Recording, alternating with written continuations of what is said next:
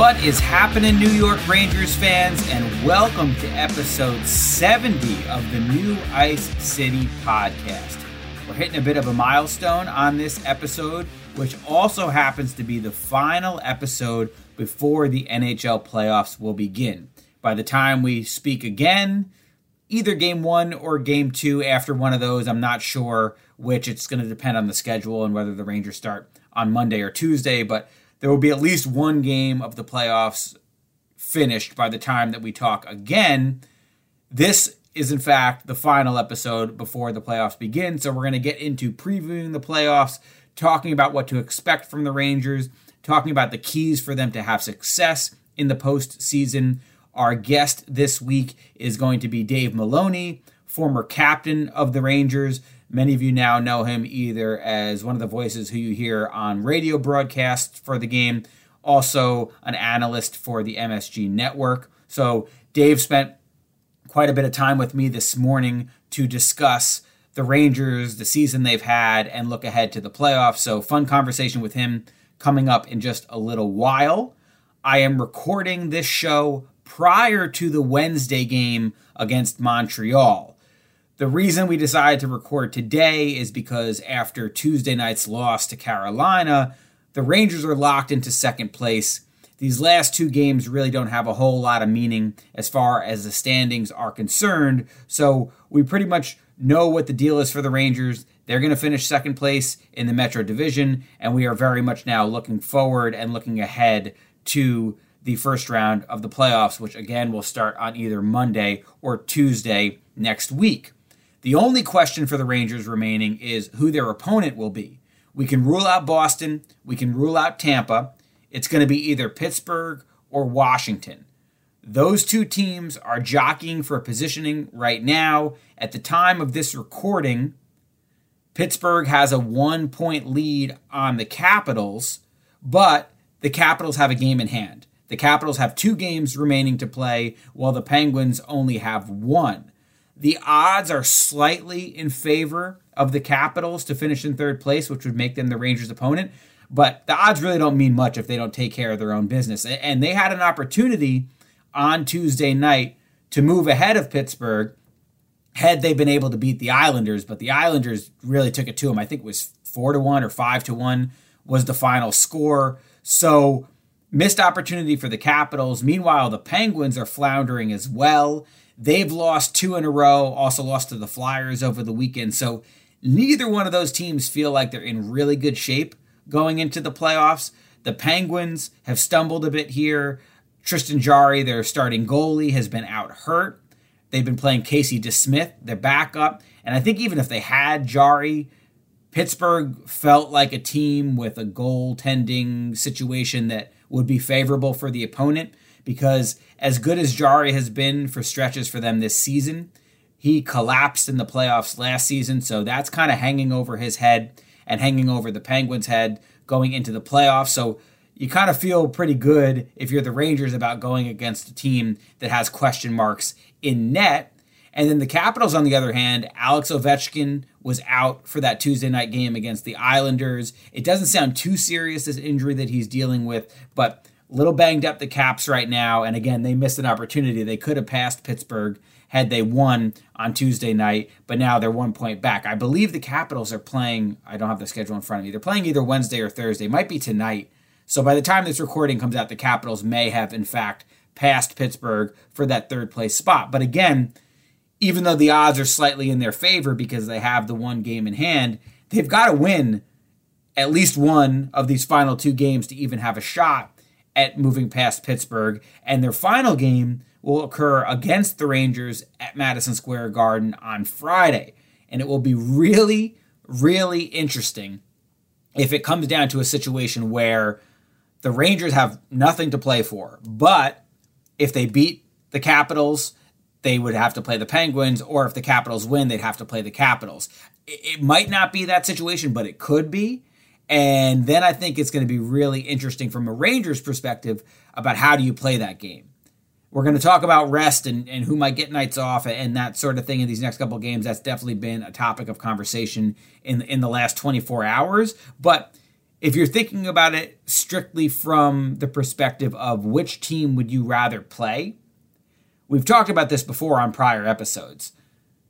I did not want, if I'm the Rangers, anything to do with Tampa Bay, so you're very grateful that you don't have to play the two-time defending champions and Andrei Vasilevsky in the first round.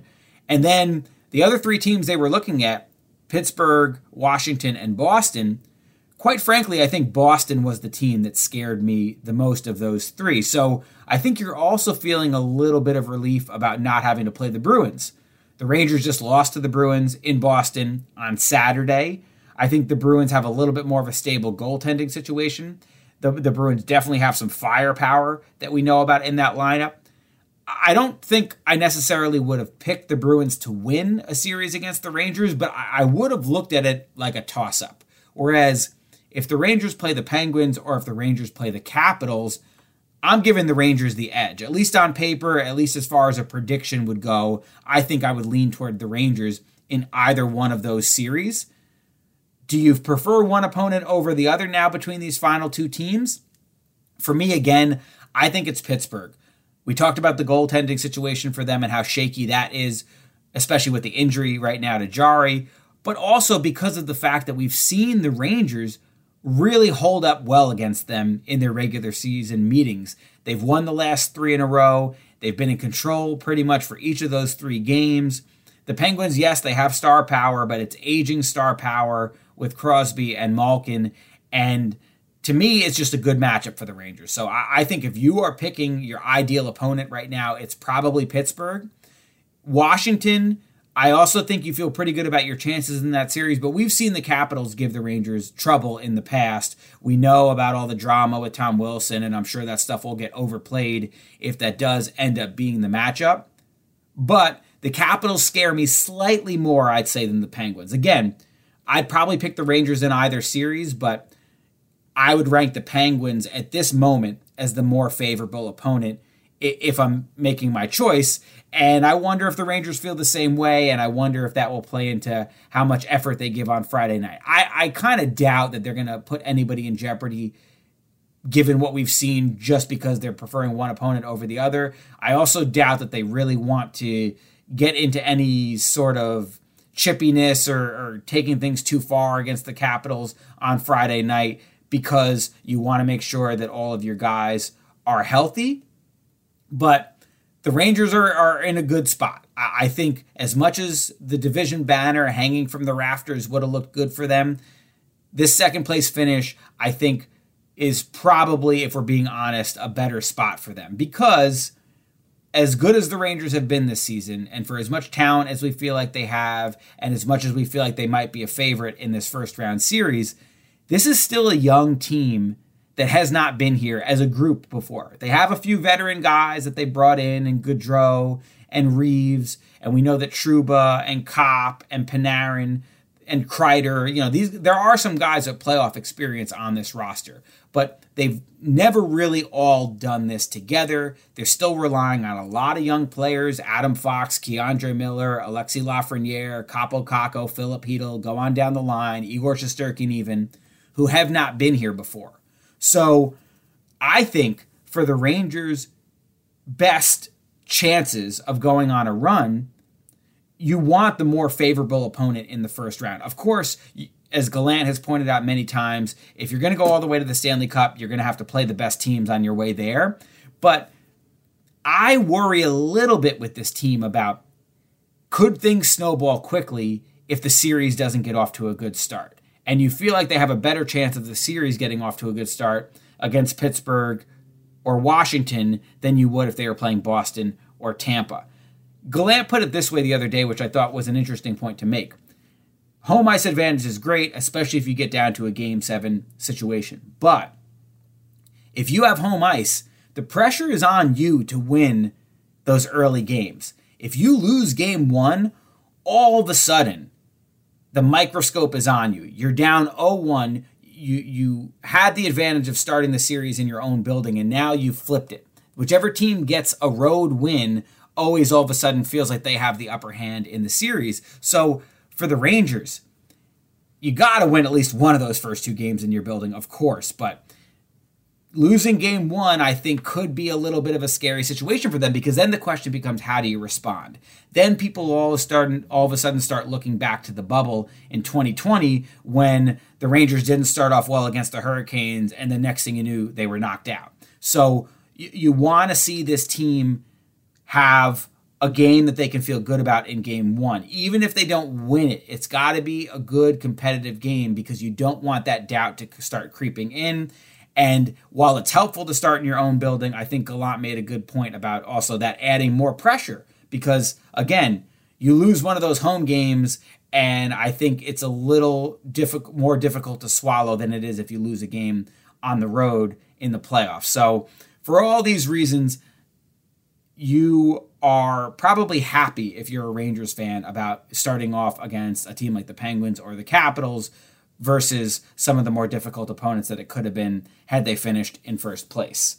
Now, there are still 2 games to play in this regular season, and how the Rangers manage these 2 games is going to be interesting. Those of you who watched on Tuesday night, which I'm sure many of you did, or even if you didn't watch, I'm sure you heard, the Rangers had a couple more injury scares in that game.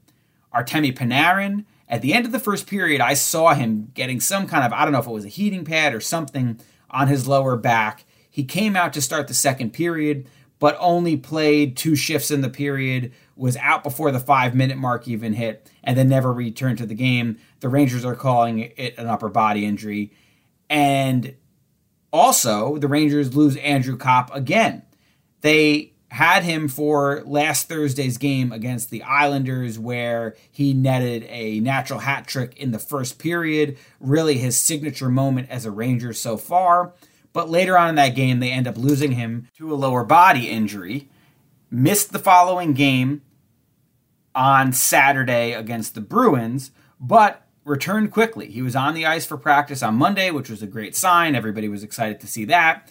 And they got him right back in the lineup on Tuesday for the game against Carolina. Did they rush him back? Fair question, absolutely, because what happens against the Hurricanes?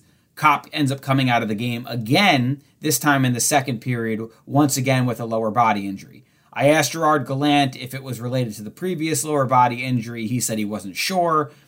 A fair guess is probably that it had something to do with it, but we don't want to assume or jump to any conclusions. But either way, seeing Copp go down again definitely had a chilling effect, and especially seeing Panarin leave that game. That is, if not your most critical player in the playoffs, then one of your top 2 or 3.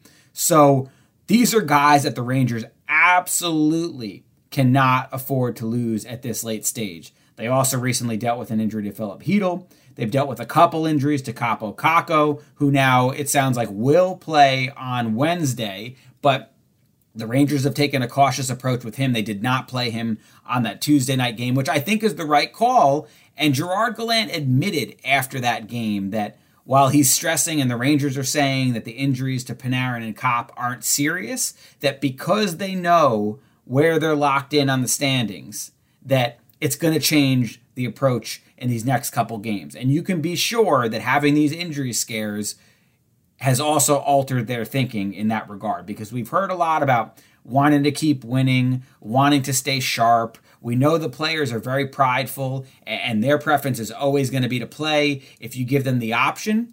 But the smart thing for the Rangers to do in these final 2 games is make sure you don't take unnecessary risks. So we already know Wednesday night, Panarin and Copp are out. The Rangers recalled Zach Jones from Hartford.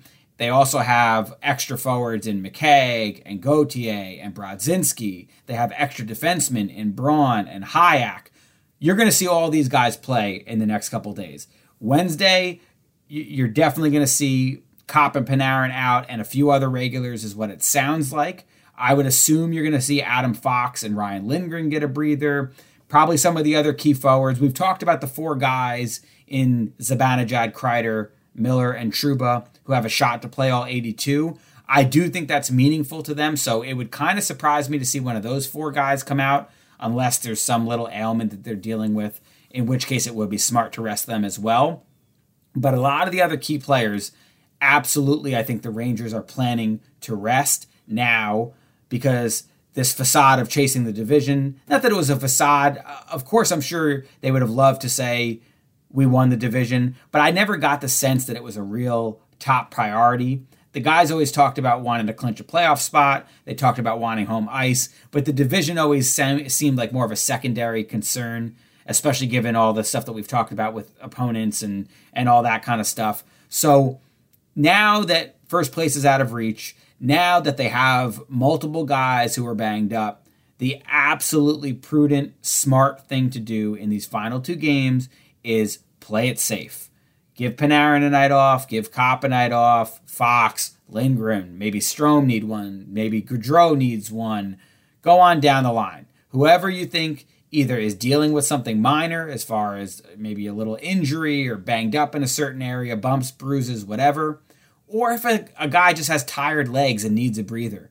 Now is the time to do it, because come next week, come Monday or Tuesday, you need everybody raring and ready to go and feeling as good as they possibly can given where they're at in the season and coming off an 82-game schedule.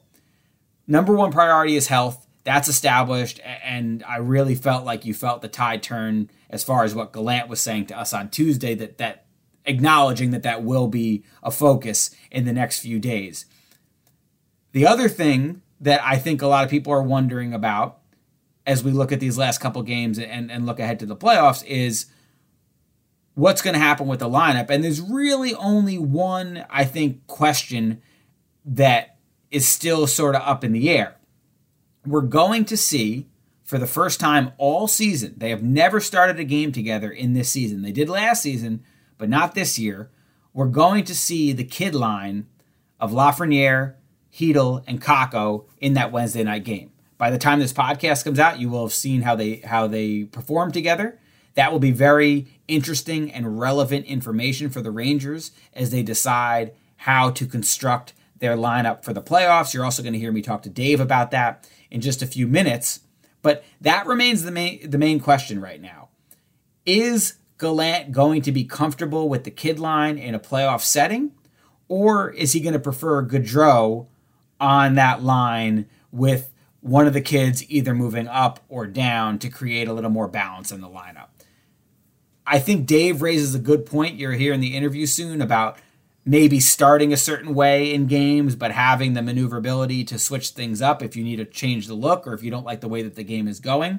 I could definitely see that being the case. But other than that, there's really not a whole lot of question marks about this lineup. It looks like Nemeth is almost surely going to be the sixth defenseman on the bottom pair next to Braden Schneider.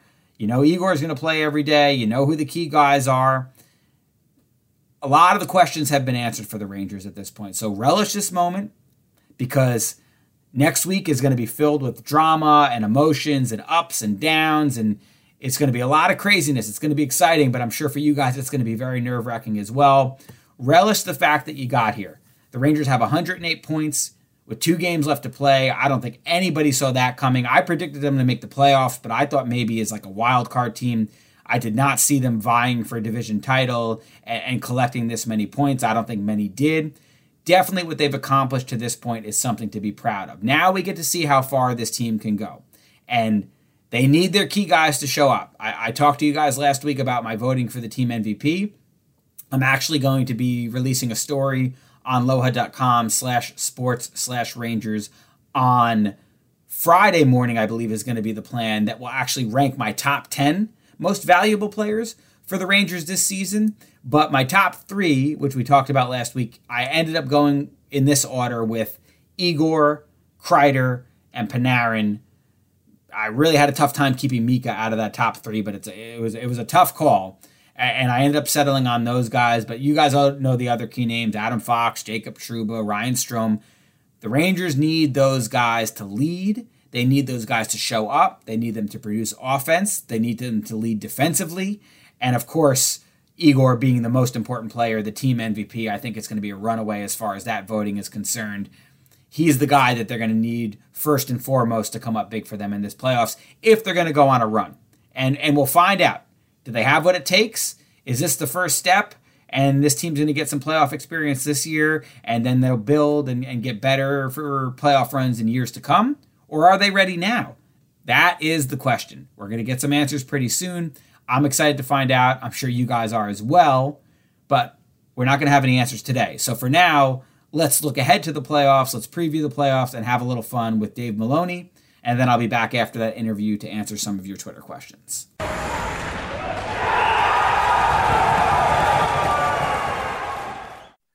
Now let's welcome into the show a former New York Rangers defenseman and captain. Many of you probably know him currently from the MSG Network as an analyst, also one of the radio voices of the Rangers, and that would be Dave Maloney. So, Dave, how are you doing? Thanks for coming on the show. We appreciate it. Well, thanks for having me on, Vince. Things are well. I mean, knock on wood, COVID hasn't been, it's been a part of our lives like everyone else for the last couple of years, but knock on wood, everyone's healthy. Family's all healthy, and the Rangers are in the playoffs. And I often, when they were there, they were in the playoffs, like, thanks to Hank, 12 of my first 13 years in this job. So I thought it was like, this is going to be a normal event, right? And I used to go around to the guys before, when we used to visit in the locker room, and say, listen, I'm really happy you guys are in the playoffs and stuff. I'm even more happy because I get paid bonus money when you're in the playoffs. So let's get down to the brass tacks here. Oh, man, I got to talk to my boss. I got to negotiate something like that. Right. Yeah. So it's all good. It's like a lot of times, the playoffs used to come around really when the Masters was being played, baseball was opening, spring was coming around the corner, so you knew there was some light at the end of the tunnel. And that's still basically the case. It's a little bit later this year, but congrats to the league and all the participants that they pulled it off through thick and thin. And here's to hoping that we have an exciting playoff. It'll be great. And the golf will be waiting when it's all said and done. Yeah. And you will be earning that extra money too. I should mention this, that MSG will be airing every first round game for the Rangers in the playoffs beginning next week. They're also going to have half-hour pregame shows and expanded hour-long post-game shows. So going to be a lot of stuff for you guys to watch, going to be a lot of stuff for you guys to read. We're all gearing up for it, very excited for it. But they do have 2 more regular season games to play. We're recording this on Wednesday prior to the game against the Montreal Canadiens. And Dave, this is kind of an off-the-wall question, but I want to start here because it was a topic of conversation last night after the Rangers lost to Carolina. And I really would like to hear your perspective as a former player, because I look around at whether it's the NFL, the NBA, Major League Baseball, when teams clinch a playoff spot, it's fairly commonplace for their key guys to rest for a little bit before the playoffs start. In the NHL, that doesn't seem to happen as frequently. And the Rangers have been clinched for a while now. Now, they still had a chance for first place. They've been eliminated. We know they're locked in for second place now. As a player, if a coach came to you with 2 games left and said, I want you to have a night off, or I think you could use a breather here. I mean, is that something that you think players don't like because they take so much pride in being on the ice every night? Or do you think that is a wise move with the playoffs so close, especially given some of the injury scares that we've seen recently? Well, it is an interesting topic of debate or discussion, I suppose. I think there's a little bit difference in generations. Certainly when I played, I'm not sure anyone was ever asked if they wanted a day off. And I would think, I almost was thinking as you were winding into this question that if I was in the position where I was being asked to have a day off, I'd feel bad for the guys that had to play. Because we all have the camaraderie, like the 3 Musketeers, one for all and all for one. And I think it's a little bit dangerous to set up a pecking order. That being said, times have changed, and players have a much more the ability to advocate for their own health and their healthiness. I personally think it probably, now, given on what the late developments of the last night's game, a couple of guys that banged up. In hindsight, it might have been wise to just hold everybody off. But in the meantime, the Rangers were playing for overall first place. And I think they take a lot of pride in that, the coaching staff and the players, and rightly so. And so it's an interesting, I think net, it depends probably on who the players are, the sense of the room. I get a sense that this room is really tight. So I'm not sure anybody would be terribly upset if the top players were asked to have the night off. So it probably prudently makes sense, but I know there's not a player that is in that room that doesn't think he's in the room because he's playing in the best league in the world and he wants to continue to do that. So it's like a lot of things. It's subject to, a really fair debate on both sides of the coin. The way that I think about it is guys like Panarin and Copp, who came out of Tuesday night's game because they're a little banged up, it probably makes sense to be careful with them. But I could very easily see, I think of the 4 guys on the team who have a chance to play all 82. That would be Mika, Kreider, Keandre Miller, and Jacob Trouba. Right. I have a feeling, though, I asked Trouba about that a few days ago. I have a feeling they want to play all 82 if they have the chance to do it. They take a lot of pride in that. But I think there's other guys where if you know that they're dealing with something minor, why risk it at this point? Right. I guess is my opinion. Yeah, no, and it's fair, Vince. I think that's a fair opinion. I think that's, at the end of the day, you respect the people who are in the position to make the decision. And that would be the training staff and Gerard Gallant, of course. So, but no, I think that's fair. I think it's fair to think that, hey, a guy has a chance to play all 82 and he wants to play. And if there's something else going on, then maybe he won't. And now, again, they're going to jump right in after it. Come this, it's going to start Monday or Tuesday. So there's not an awful lot of time. So. But it is, I think every team, you look at Washington, Ovechkin didn't play last night. It looks like he's banged up, although the goalie, Kochek, was good last night. There was some concern there for their goaltenders. So I think everybody's going to deal with it. And then it's amazing at the end of the run, and regardless if it's the first round or you go to the finals, how banged up you find out teams really were. So, yeah. It's a legitimate thing, and it'll be interesting from a Rangers standpoint to see how it all plays out, really. Now, for someone like, I have some specific questions, but generally, let's start here. You've been following the team all year. Mm-hmm. What jumps out to you about this group? What comes to your mind first and foremost when you think of these 21, 22 Rangers? Well, it was a tremendous growth story for me. And the growth is how they played. Is they didn't have to rely on Igor to the rescue every single shift.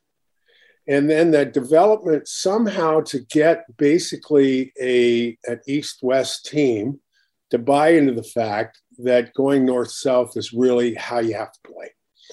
And, there's a European influence on the team with Mika and Artemi, 2 of the top players, which are generally East-West players. They like to move it sideways and create gaps, and that way where, by and large, the playoffs is not a time for that. It's a very simple, straightforward game. And I think, as the season went along, I was quite impressed with how they were playing.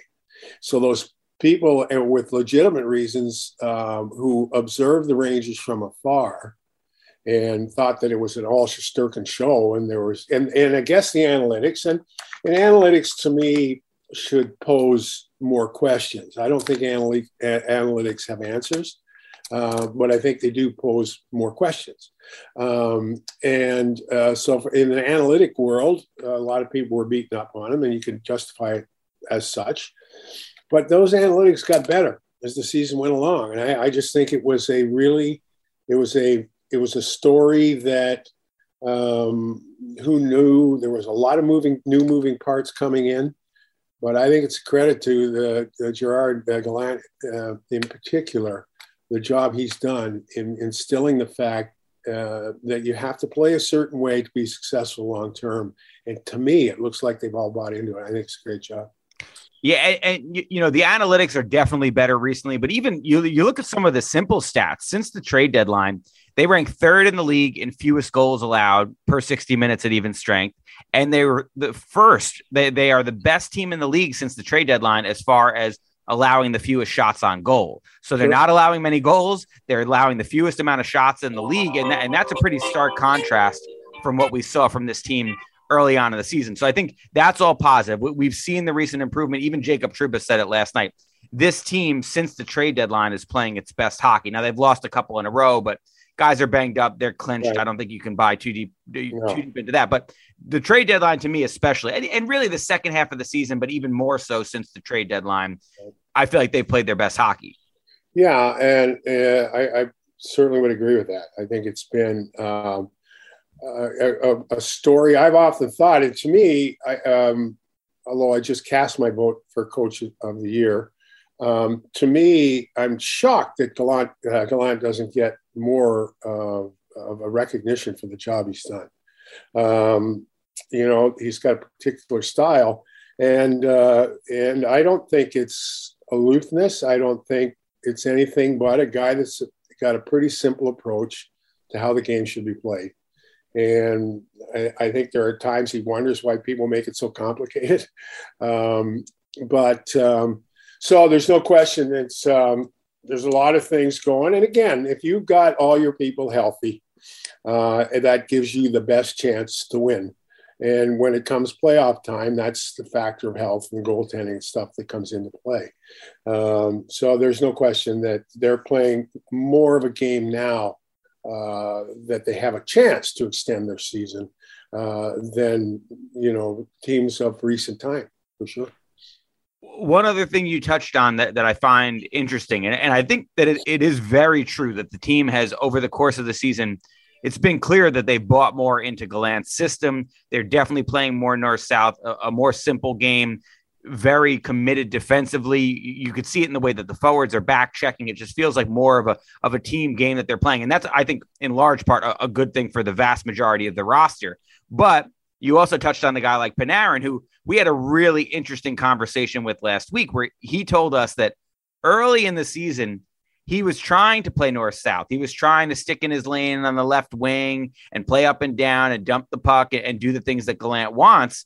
But he came to a point during the season when he had the realization that for him to be special, for him to be the top best player that he can be, he needs to have free reign to go east-west sometimes, to make those seam passes, to be all over the ice, to hold the puck for long stretches, because he does those things better than pretty much anybody else in the world. So I feel like he was saying for him, a key in the playoffs is going to be making sure that he doesn't completely abandon what makes him so good. So I'm curious for your thoughts on that, you could have a team that for the most part plays north-south, but you also have an outlier like Panarin, who's so good and so special that you can kind of let him do his thing and understand that that's going to help you produce more offense in the long run. Well, it's interesting. I can't help but think of the time we were talking to John Tortorella when Artemi was in Columbus.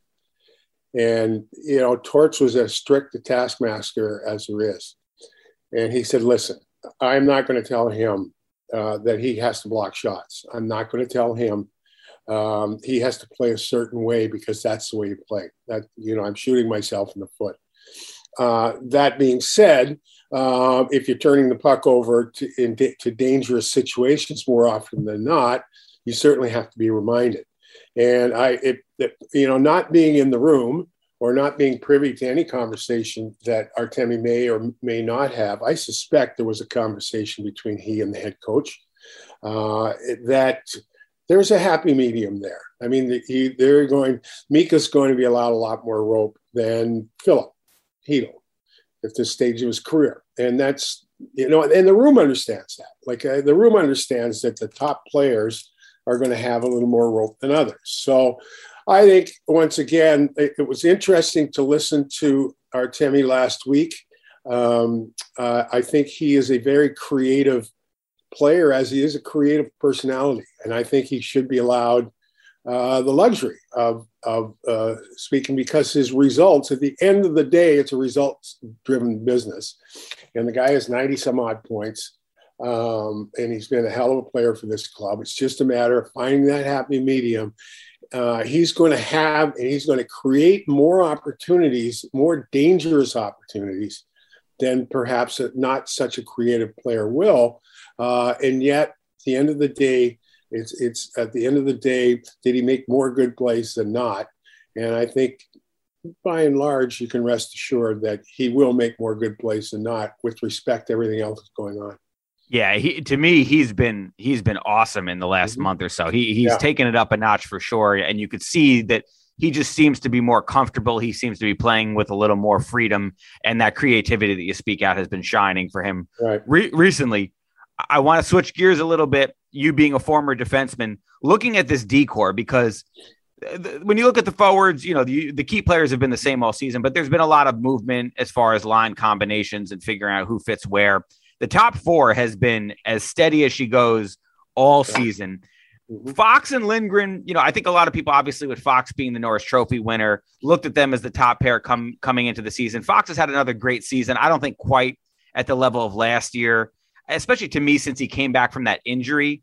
I feel like there's been, I don't want to call it slippage, but to me, he's looked a little bit not 100% like himself at all times. You still see plenty of flashes of it, but him and Lindgren are guys that I think there's a probably pretty decent chance you might see them get a night off in one of these last two games.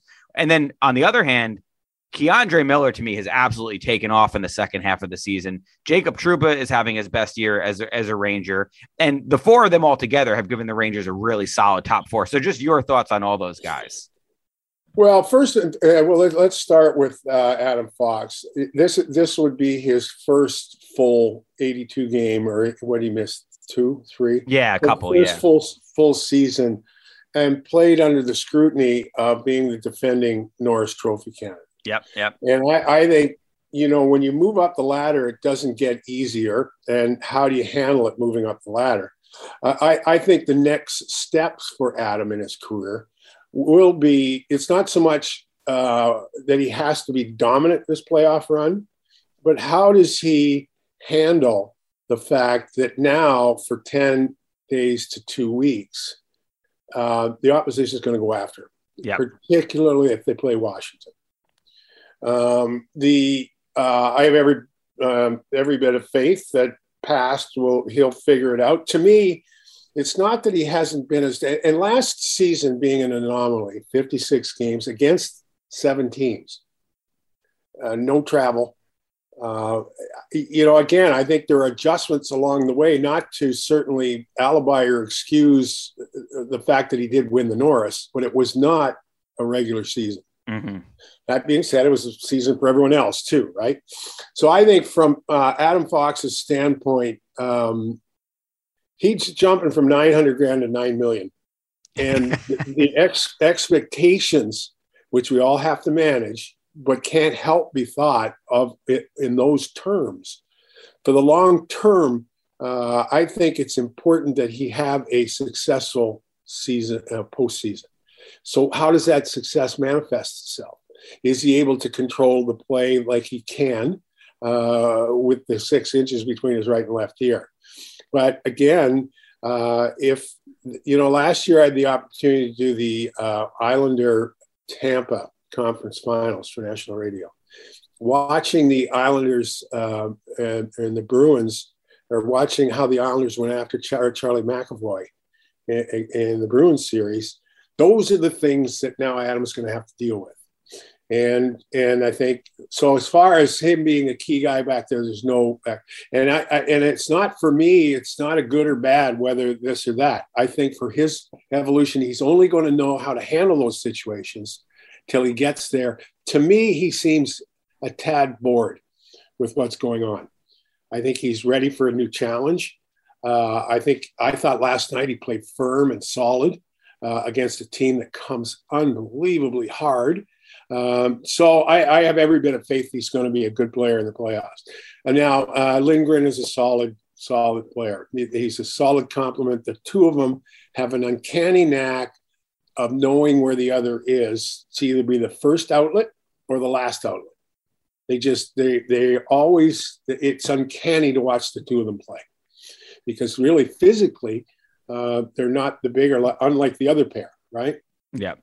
So I think as a pair, not often are they apart, but they aren't the same player when they are apart as they are as when they play together. There's no question to me the most competitive guy game in, game out for this Ranger team all season long has been Jacob Trouba. I think he and Chris Kreider to me are two guys that have kind of come into a comfort level. They just seem to be much more comfortable in who they are, the role that's expected, the role they've played. And to me, Trouba has been great. He got one of my MVP votes on the season. I just think he's been competitively the most consistent competitive player on the club, day in, day out. And I often thought too, when the Rangers had all the picks going back, what you hope you have happen is you get one stud out of that deal that's going to carry the franchise. It's going to carry his position. And then if you get two other players that are significant contributors, let alone filtering down, then you've done a pretty good job. I'd be hard pressed. Now, Lafreniere has been, he's been progressively better. There's no question, not that I thought he was bad, but he's now becoming a player you go, oh boy, he's going to make things happen. But Keandre Miller, to me, has been an absolute horse for a sophomore defenseman. And, you know, the mistakes, the criticisms that he suffered from apparently early, I would never had a problem with him because he was a young defenseman in the National Hockey League that has all the skills to be a dominant player. And I just think if that all along, if he had a mean streak at all, he'd be Chris Pronger. He gets to the puck. He uses his stick. He can handle the puck. He makes a great first pass. I just think that the upside for him is really unlimited if you kind of take it all in perspective that he has plenty ahead of him. The more he learns, how much smarter does he get? So I wouldn't disagree that they've got 4 defensemen. Actually, they've got 5. Schneider's going to be good too. Yeah. Schneider's just young, but he shows all kinds of promise. So an area of the ice, I think maybe there was some concern, and it still might be true in the playoffs. There's not a lot of experience back there, but you're only going to get the experience by being there. So I think they're in good shape now and moving forward on the blue line. You touched on the top 5. Just quickly, if you have an opinion, I don't know if you have an opinion or not, but between Nemeth and Braun, would you lean one way or the other for who plays in that 6th spot? No. It feels like it feels like he's leaning towards Nemeth based on just the way he's been using him. Yeah, it seems that way. And again, the coach is going to have trust in players for whatever reason he has. I used to, I was quite involved when my kids were playing a coaching aspect, and innately, there are just people you're going to trust in a certain situation than others, and it seems to me there are a couple of guys on the roster that the coach has that other people may wonder why they're in the lineup as much as they are. So, but that's why the coaches and management get paid the big bucks to make the decisions they make. I think Braun's a little more mobile, but The problem is Braun has to play on a side he's never played on. You know, he's a right-handed shot. He's never played the left side. Yep. So that's probably why Nemeth gets the at least the nose's edge of spot in that position. The lineup in a lot of ways feels like it's been set for a couple of weeks now. I think the one main question that I get asked all the time, and that to me is sort of the most intriguing, is it's a big if, but if everybody is healthy, if Kakko's back and Copp and Hedl and they have everybody ready to go, it looks like they've got 10 forwards for 9 spots in that top 9. You know that the top lines of Zibanejad, Kreider, Vetrano, and the other line of Panarin, Strome, Copp looks like it's set. Now you know if you wanted to shake things up, could you swap one of those guys out, move one of the young guys up to kind of balance the lineup more? That's an interesting question. But the way that it looks right now is you've got the 3 young guys, Kakko, Hedl, Lafreniere, and then you've got Barclay Goodrow, who, you know, fans will look at, and he doesn't have the skill or the upside or the flashy talent that the young guys have. But it looks to me, and I think it's justified, that Gallant likes the balance of having that veteran presence, that battle-tested guy, as somebody on that third line who can win wall battles, who's going to retrieve pucks, who's going to play good defense, who can take a key faceoff for you. So when you have those 10 guys for 9 spots, in your mind, what do you think is the best way to play it? Well, I think, again, I would have Goudreau in the lineup. There's no question. Well, yeah. I mean, I guess the question would be, you can drop him to the fourth line. That would be probably the option best served. If Kakko's 100% healthy and ready to go, I think you go Hedel, Lafreniere, Kakko, and you put Goudreau in the spot there, knowing that he's not going to play there the whole game. If Hedel's having trouble in the middle on face-offs, if Kakko's losing, the board, or even Lafreniere, I think you have that option, which would be an option I would think they'd use sooner than later. The thing that would be really curious is when Mott, if he can play, that the fourth line then becomes, or it's the fourth rotation. Again, I think you have to have, with Goudreau, you have to have him in the lineup.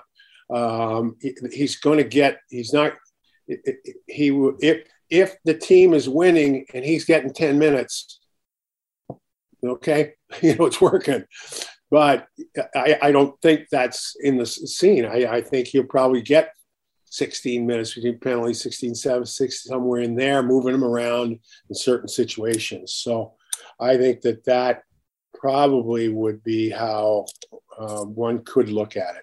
Just keep him in the lineup, have him in that spot, knowing that he's going to find minutes and times of ice time in other areas. Something tells me, and we have not seen them together all season. So something with the Lafreniere, Hedel, Kakko line, is that a line with as much talent as they have? Is that a line that you're really going to trust in the playoffs? Are they too redundant? Is there enough of a diverse skill set on that line to feel like they're well-rounded and they're going to be able to play in all situations?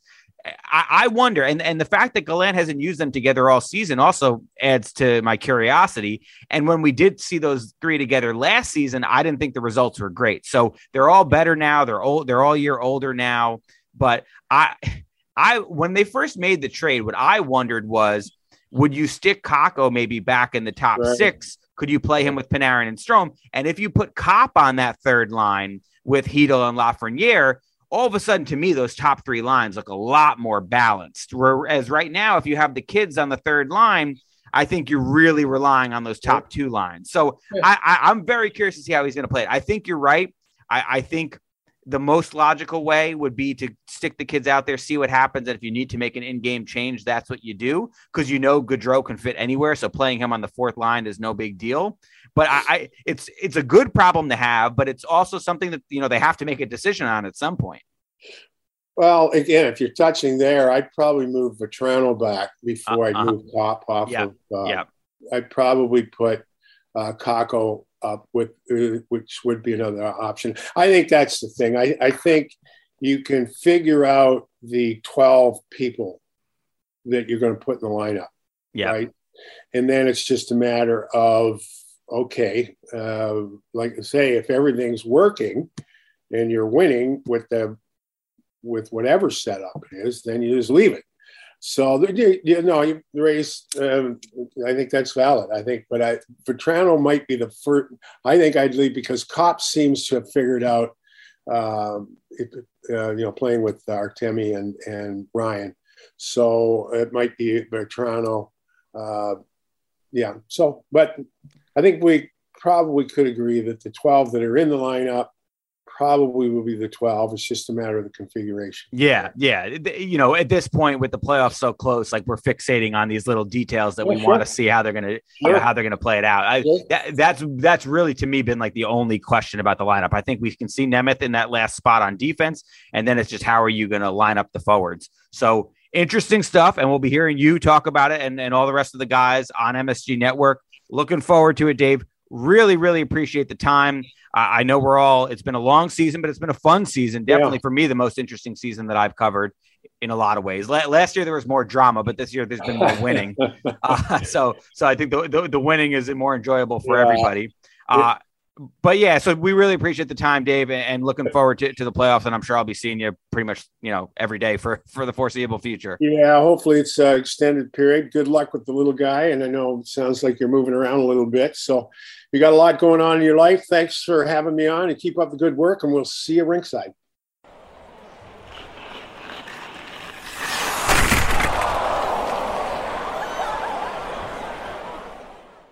And we're back. Big thanks to Dave for taking the time to come on the show before we get really, really busy, as we all will be for at least another week, could be another 2 months. Who knows? That is very much up in the air as far as how much all of us that cover the team are going to be working, which is kind of another weird, exciting part about all this. And the other thing also on top of that is, like, where are we going? I've had hotels booked in multiple cities for a while. I can finally cancel the Tampa and Boston, but I'm still waiting to find out if I'm going to Pittsburgh or Washington. The good thing for me about Washington is I do have family down there, or my in-laws down there. My sister-in-law lives right outside of D.C. with her husband, my brother-in-law. So actually, if the Rangers end up playing the Capitals, I'm probably taking the family down there for that first weekend where games 3 and 4 will be. And I know that a lot of the family is very much pulling for that matchup. But otherwise, I'll be off on a flight to Pittsburgh and all that. So kind of interesting right now, just like you guys probably don't care about this, but from my perspective, I'm like, where am I going to be in a week? I'd like to know sooner than later, but we're going to have to wait at least a few more days to find out. But again, touched on a lot of different stuff with Dave and really, really appreciate the time. And with that, we are going to shift to Twitter questions. And got a few good ones this week. I'm going to run through them here quickly. We'll start with Peter Fontana, who wrote, durability is a concern. Do you think the next man up depth has enough scoring punch to cover a top 6 piece going down? The Rangers are 1 injury away from Hunt in the top 6, with Gallant's penchant for promoting bottom sixers rather than inserting an AHL scorer. Bradzinski a better choice? ? Well, Peter, I would say a couple things on that. As far as inserting an AHL scorer, that's not really Gallant's call. He doesn't decide who gets called up. That's Chris Drury's call, who gets called up. Gallant gets to decide based on who is on the active roster, who he gets to put in the lineup. I mean, I'm sure he could lobby for an AHL guy, but I don't think that there's anybody in the AHL who's going to come up and start scoring a lot of goals in the NHL. Bradzinski was the leading scorer for Hartford this season, and I think he had 1 goal with the Rangers. He got to play a handful of games, and there wasn't a whole lot of scoring coming from him in those situations. Granted, he played on the 4th line, but I don't think you're going to stick him in the top 6 and all of a sudden get a whole bunch of goals. The other point I would make on this is that I don't think the Rangers are 1 injury away from having an issue as far as their scoring or their lineup construction. I really think it's 2 injuries. And we've talked about it before. You just heard me talk about it with Dave. They do have what we consider 10 guys for 9 spots in the top 9 right now. So you could withstand an injury, and I think it would be okay. Now, if the injury is Panarin, Kreider, or Zibanejad, you're in trouble no matter who your depth is. But if more of a secondary piece goes down, I mean, I don't want to speculate or even jinx a guy by mentioning a name, but if one of the kids or even Strome or even Copp, I mean, you really don't want to lose Copp with how well he's played since he's come to the Rangers, but I think in those situations, you could move a Kakko or a Lafreniere up and feel like, okay, we still have a fighting chance. Or if you need to play Gaudreau on the 3rd line, I think you feel pretty good about that. This is a guy that won 2 cups as a 3rd liner in Tampa. So the alternatives for the Rangers, if they have 1 injury, I think are okay. They have the depth to withstand that.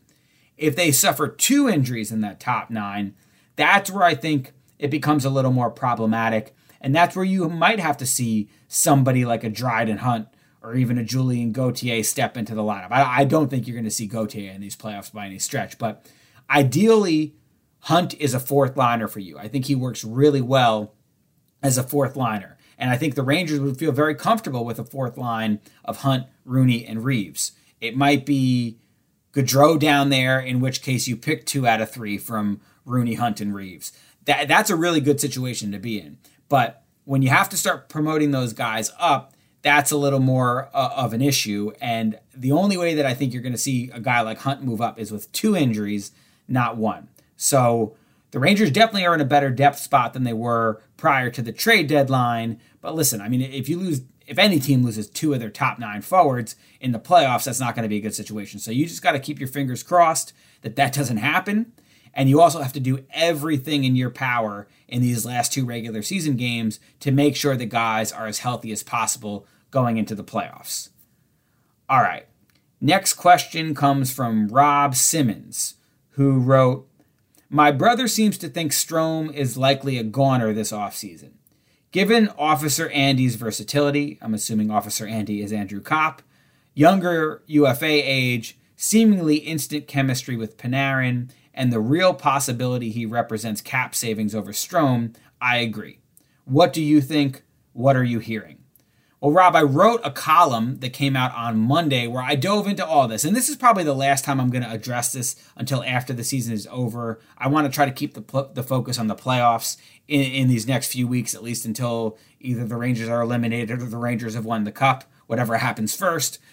I'm going to kind of avoid some of the free agency stuff in the time being. I just feel like that's a fair thing to do. But I did raise the question for one final time in my column on Monday, which is the reality of the situation that I think everybody around the team and a lot of you who have been following closely are well aware of. And that is that the Rangers are going from a situation this season where they have a lot of cap space to a situation next season where they're going to be extremely tight on cap space. And what that means is that as far as deciding who their second line center is going to be, they're going to have to make a choice. It's either Strome, Copp, or other.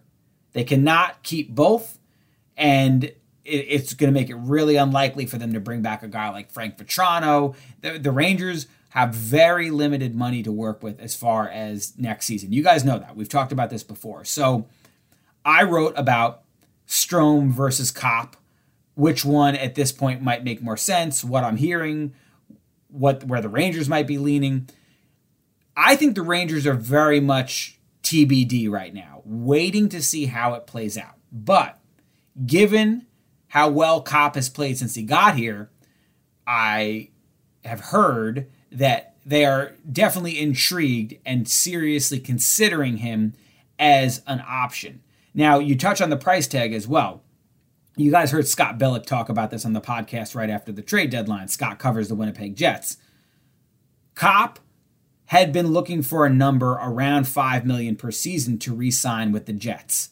The Jets weren't willing to give that to him, which is why he ultimately ended up being traded. So if you look at Copp as a $5 million a year player, that would be perfect for the Rangers. That's exactly the kind of money they're looking to spend on a second line center in an ideal scenario. But my question now moving forward, and this is a question that nobody has an answer to yet, is because of how well Copp has played in this top 6 role with the Rangers, averaging over a point per game, you have to believe the price tag has gone up from that $5 million figure. And if he goes on and has a really good showing in the playoffs, then you're only going to keep watching that number go up. So while initially the belief was he would be slightly cheaper than Strome to re-sign, that could be changing. We don't know what his final number is going to end up being, because the better he plays, the more of a right he has to ask for more money. Strome, we've reported on this before. The Rangers were trying to get him re-signed earlier this season. They definitely made a push to do so. They were hoping for something in that $5 to $5.5 million per year range. Strome wasn't willing to accept those terms, and so they did not come to a deal for an extension prior to the trade deadline, and now Strome is heading toward unrestricted free agency, just as Copp is. So the Rangers are definitely still interested in both. I think they'd be happy with either one of them moving forward as their second line center if the price is right. But if either one of those guys is looking to go more up into the 6.5, whatever it might be, range per year, as far as millions of dollars on an average annual value, well, then that might push them out of the Rangers' price range, and the Rangers might have to consider other options, whether it's making a trade, whether it's signing a free agent, although, as we've talked about on previous episodes, the free agent class, if you look at the top centers, none of them are going to come for $5 million a year. So do they find a compromise somewhere? Do they go for a lesser known guy and hope that he can play up in that role? It's a tough call for them to make. It really is. And in the Copp versus Strome debate right now, I could make an argument either way. Copp, to me, is the more well-rounded player. Bigger, stronger, better defensively, does a better job of getting to those dirty areas, does a better job on the PK, face-offs, a lot of the little things that we know that Gerard Gallant and Chris Drury really value. But Strome I still do view as the higher upside offensive guy. And Strome, more so recently, he's gotten a little more credit, but I think in the past maybe didn't get enough credit for how much of a leadership role he plays in that locker room, how much of a glue guy he is. And everybody knows how tight he is with Panarin. So we know Panarin would probably like him to stay around. So how much does that factor into the Rangers' decision, I think is a part of this equation that needs to be considered. So the scales really can tip either way. For me, if one guy is clearly going to end up being cheaper than the other, that might give that guy the edge, because if all things are equal, it's a tough call. But if you know one guy is going to cost X amount and you know another guy is going to cost less than that between Copp and Strome, well, that might give them an edge in negotiations. But listen, there's a long way to go here. How do both these guys perform in the playoffs? Does one of them really look good in the playoffs and the other one not so much? Well, obviously that's going to then become a factor in making a final decision as well. So I think it's too early for me to say definitively the Rangers prefer this guy or that guy. But the money is definitely going to be a really important part of this. And for Copp, the question's going to be, okay, he's racking up points in this small sample size with the Rangers, but we've seen his points trending up slightly year by year. He's on a 60-point pace this year. If you could sign up for that guy putting up 60 or so points, maybe more if he's playing regularly with Panarin, and bringing all the other aspects of his game that make him such a well-rounded player, he might end up being your preference. But again, Strome is more of a proven commodity here. Strome is a guy who you know meshes with Panarin, and Strome is a guy who has not been productive for 1 year offensively. It's been 3 straight years where he has been one of the driving forces of your offense. He's not on the Kreider, Zibanejad, Panarin level, but he's right a notch below them. He's been a really important player for this team for 3 straight seasons now, and you can't discount that, just as you can't discount the fact that he's an important guy in that locker room. So a lot of things to consider, and the good news for the Rangers is that they don't have to make a decision yet, but trust me, this is probably going to be priority number one, decision number one. The focal point of the offseason is going to be, what do they do at center, knowing that these 2 key forwards are both heading to free agency for them, and knowing that their cap situation, again, is super tight. So trust me, we're going to have a lot of coverage around that. I'm sure I'm going to write about it plenty after the season is over, but it's a very interesting conversation. I'd be lying to you if I said it isn't something that I've talked to a bunch of people about. It isn't something that I've put a lot of thought into already. But like I said, for now, we're going to kind of keep the focus on the playoffs, knowing that the performance of each guy will really be influential as far as what they do moving forward. And then we'll circle back on this, I'm quite sure, once the season is over. All right, let's do one more question here. This one comes from Chris Morin, who wrote, what do you think the Rangers' biggest weakness going into the playoffs is? And where do you think it will hurt them? He wrote, in parentheses, then, 5-on-5 high danger scoring chances against, in my opinion. Chris, I would probably have agreed with you on that point earlier in the season, but if you look at the numbers, and I touched on some of them with Dave, since the trade deadline, the Rangers rank right either at the top of the league or very close to the top of the league in the amount of goals that they're allowing is in the fewest, the amount of shots that they're allowing, and the amount of scoring chances that they're allowing. They have really, really tightened things up in a noticeable way if you're watching the games, and in a very noticeable way if you're looking at the stats and the analytics and all that stuff. So they're passing the eye test, the analytics test, everything right now. The defense is much, much improved since the trade deadline. Part of that is it's just a deeper, better team. since the trade deadline. But I think another part of it that Dave touched on is that the team is more experienced under Gallant now. They've bought into his system fully. They understand his system better than they did early in the season. Not that it's a complicated system, but I just think getting all of the guys on the same page and getting them all to play that way and all to commit to really a lot of the effort things that Gallant wants. Gallant had a quote recently that I thought stood out to me where he said he thinks more than half of playing defense in this league is just effort. Are you back checking hard? Are you forechecking hard? Are you battling for loose pucks? Are you clearing guys out of the slot? It's all things that you just have to be fully committed to execute properly. And I think the Rangers have done a much better job on that as the season has progressed. Now, with all that being said, as far as weaknesses for the playoffs, 5-on-5 play is definitely an area of concern. You want to see this improvement defensively continue, but you also want to see the Rangers continue to score at a better rate at 5-on-5, because quite frankly, for me, prior to the deadline, that was my biggest question with this team was, do they have enough scoring at 5-on-5, specifically secondary scoring? You know Panarin, you know Zibanejad, you know Kreider are going to produce. But beyond that, do the Rangers have enough secondary scoring? Are they going to get scoring from their bottom six?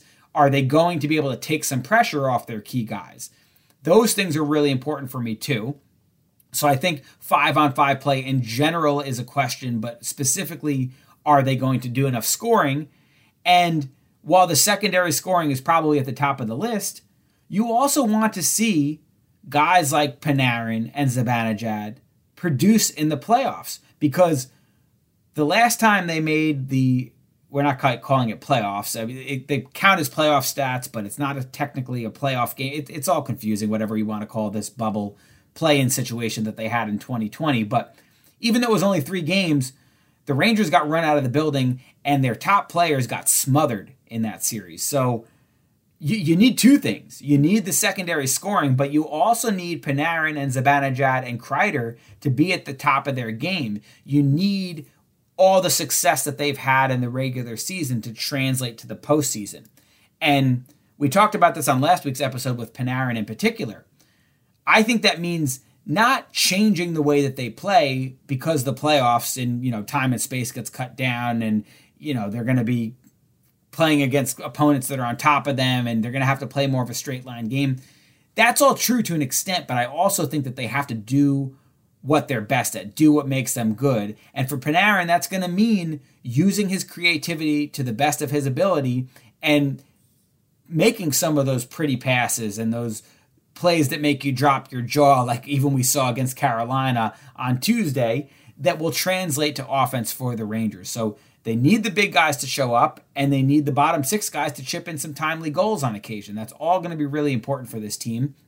And then the last thing that I would mention here is that while 5-on-5 play was clearly the top area of concern for the majority of the season, while the special teams were outstanding, the power play has not been as potent in the last handful of weeks as it was for the majority of the season. So while the 5-on-5 play has improved, I think the special teams has seen a little bit of a dip.